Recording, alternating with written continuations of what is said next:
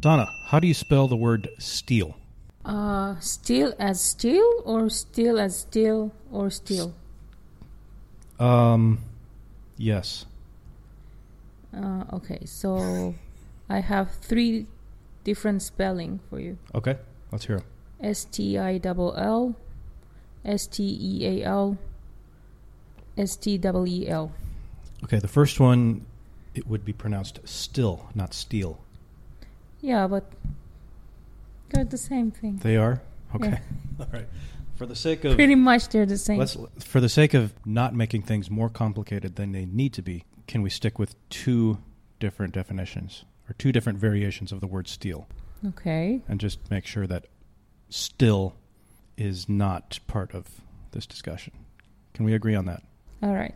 All right. So how do you define the word steal with that first spelling that you had? S-T-E-A-L. Steal means robbed. Theft. You have something and someone takes it from you. Right. Theft. Okay. All right. How do you define the word steal spelled S-T-E-E-L? Well, that's just the metal. It's just the metal. Yeah, but this steel pretty much solid and it doesn't rot. Yeah. Not rot. What? But what are some of the qualities of steel? You can shape it to make it beautiful, shiny. Very good. The jeweler use it to make accessories. Stainless steel. Stainless steel. Yeah. Yeah. Well, there's a variation of the word steel, S-T-E-E-L, that is applied to like your resolve on something. If you make a decision to do something or you set out to do something, you steel your resolve to do this thing, right? Mm-hmm. You know, 2020 has been challenging for just about everybody on the face of the planet. We can all agree on that. Coronavirus, the United States has all these protests with racism, and that's a hot topic these days, and it just seems like everybody's a little bit on edge. And it's been difficult for us, too. Not because of the coronavirus and not because of racism, but all we were doing was trying to get married. Mm-hmm. We got married by a Christian pastor in January of this year, but registering the marriage with the local government here in Vietnam has proved to be quite a challenge. And although it appears that we've found someone who can help us, for a long time, it was very, very difficult. We thought that it was going to be, I think we both expected, a little bit of red tape, some things that we don't understand. It's in a different country, different language. So we were both expecting things to not be as smooth as they might be if we were in our own home countries. But neither of us expected what we had experienced. What we experienced was a lot of confusion, a lot of, we got all our documents like we were instructed to do. We took them to the district office, and they said, well, you need this document. No, you need this document. No, you need this. And then they said, well, you didn't get this quite right, but for this amount of money, we can fix it for you, and then we can. And so this went on and on and on, and they kept wanting more money. They kept wanting this little document. I even had my driver's license in Virginia translated into Vietnamese because this person wanted proof that I'm a resident of somewhere in the United States. I don't know why she asked for that, but she did. And so I literally had my driver's license translated into Vietnamese.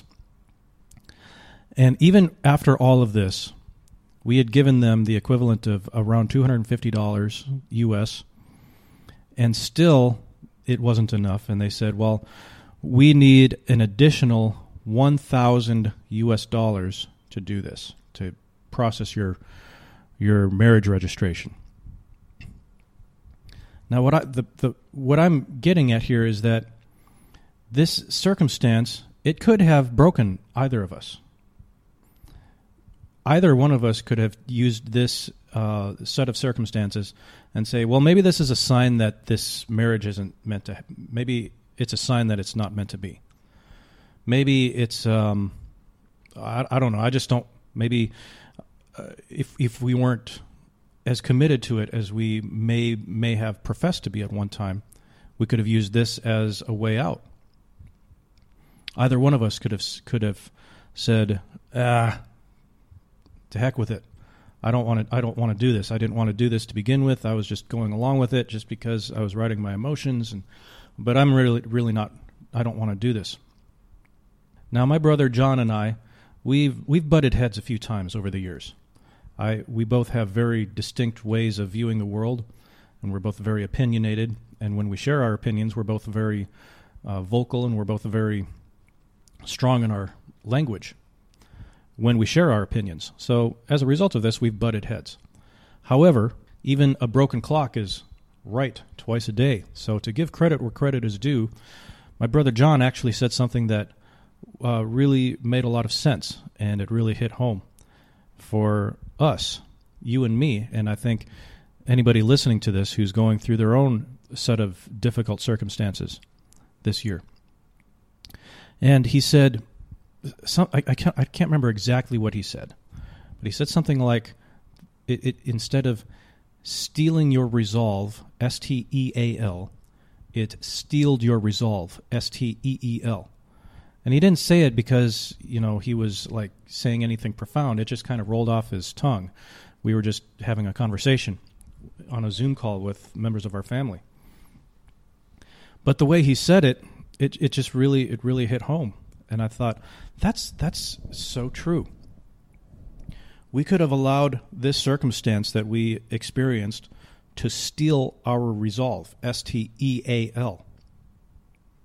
But instead, we both made a decision to allow it to steal our resolve, S-T-E-E-L, our resolve to, first of all, finally get this crazy marriage registered with the local government. But more importantly, it steeled our resolve to make this marriage work, to make this relationship work and make it healthy. We could have allowed it to steal our victory, to steal our joy. But instead, it steeled our inner fortitude, our commitment to each other. What are your thoughts on what I've just said, Sana? Yeah, I totally agree. Okay, well, that's enough for this episode. Tune in next week with James and Sana. That's all you have to say. Bye.